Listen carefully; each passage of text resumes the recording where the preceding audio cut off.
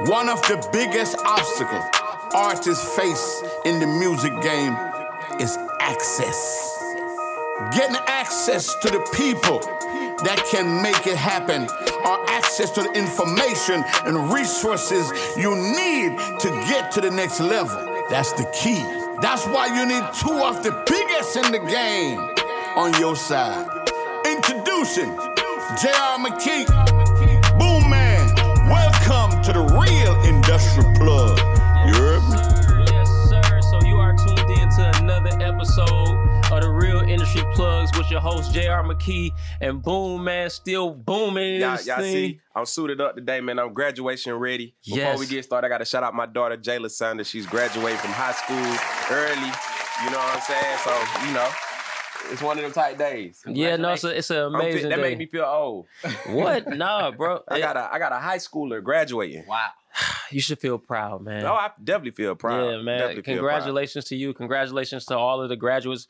My nephew graduates this upcoming Friday, I believe. Yes, so sir. Shout out to my nephew, Kelly. You know what I mean? I got it pinned already. You don't see me? Okay. Raven was saying, did you catch the topic? So, Yeah. Listen, I have brought back up with me today.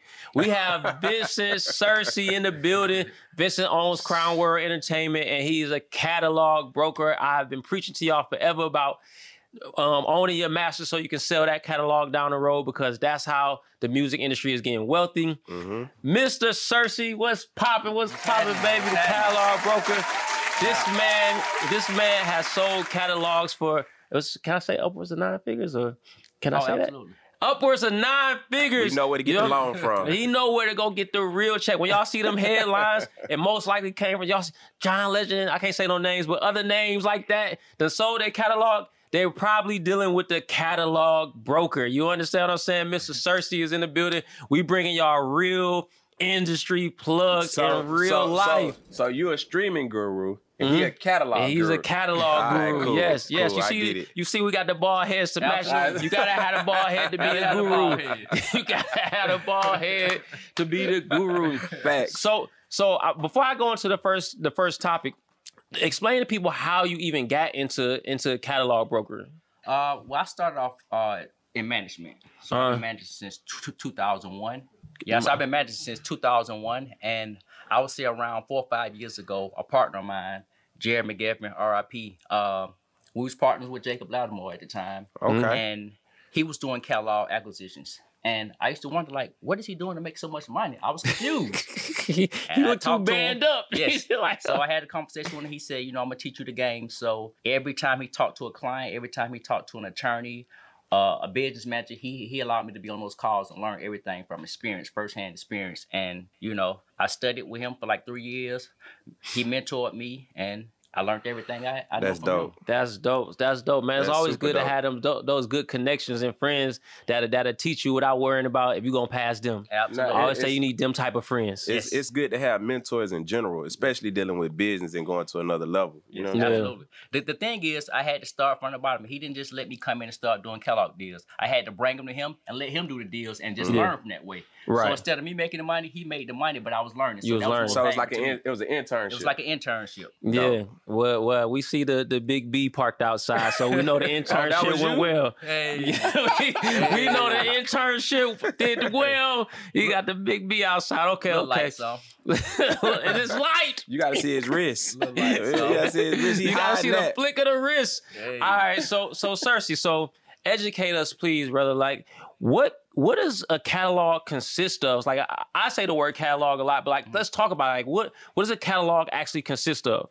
So a catalog consists of, you can sell your publishing share, you can sell your PRO share, so it's like ASCAP, BMI, CSAC, you can sell your masters, or you can sell your sound exchange, or anything that you're earning a revenue stream from, you can sell. Yeah, got you. So if I'm streaming, and I'm making $2,500 a month, right? Mm-hmm. And I come to a catalog broker and I say, hey, I want to package up this catalog that's making me $2,500 a month.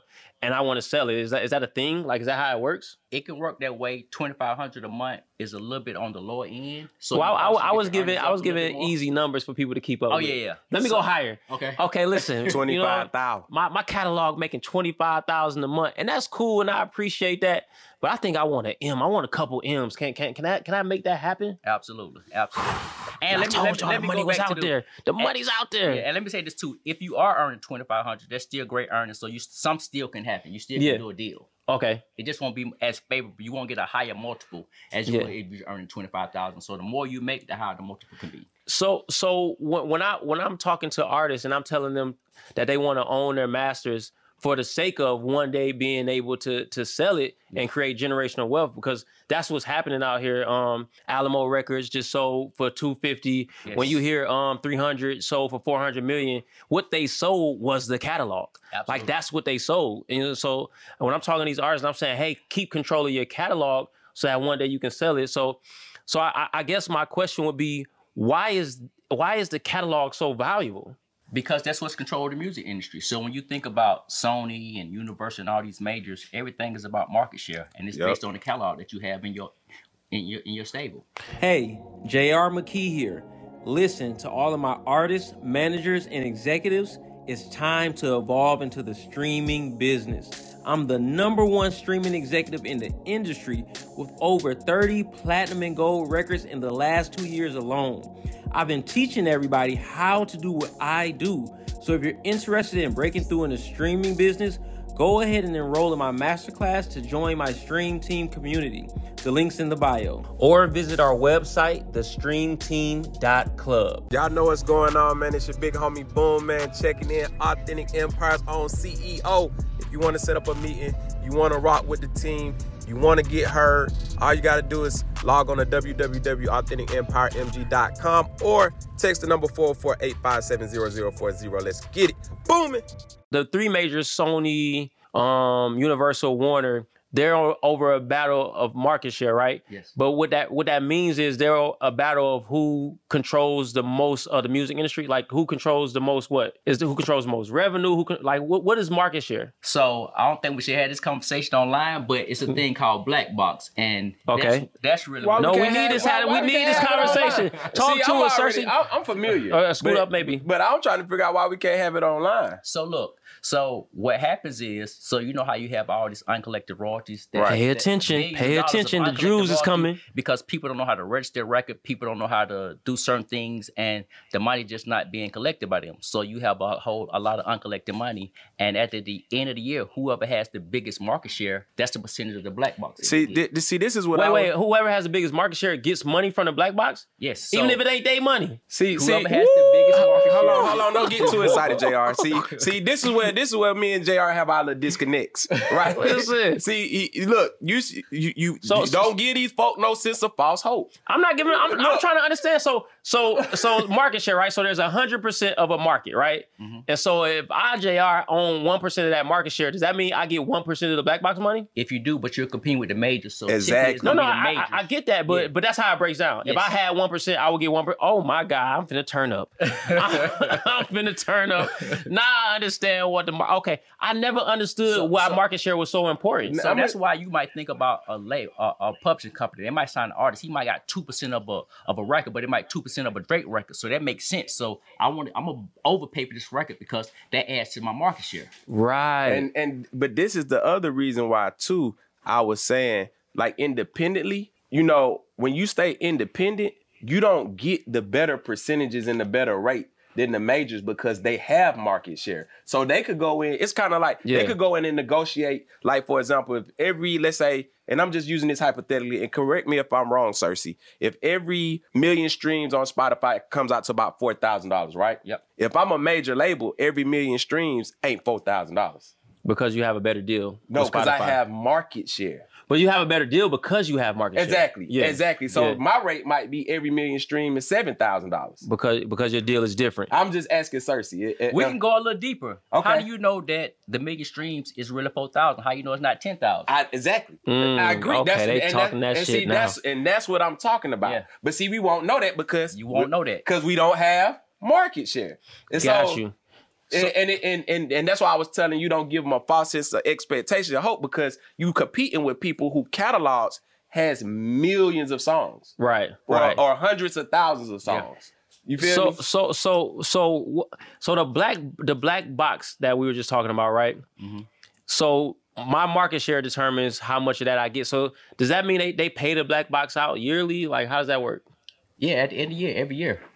Is broken down, and you got to realize it's billions of dollars in the black box. So that's uncollected royalties. Uncollected. So that's why it's people out here that's preaching you. Make sure you find somebody to help you find these uncollected royalties, because if not, it's just gonna go to the person with the market share. The major's gonna get it. All right. So let me ask you this. Then, when we talking catalog, who am I selling it to? You can sell it to a major. You can sell it to a hedge fund. Everybody's getting to the catalog business now because it makes sense. It's one of the smartest business things to invest in right now. So Hold on, Ray said something. Ray said they pay 70% of their revenue to the labels, whatever that number is. Okay. Yeah. So he's talking about the DSPs, right? He's saying the DSPs pay 70% of their revenue to the major labels. I believe that's what Ray's saying. Okay.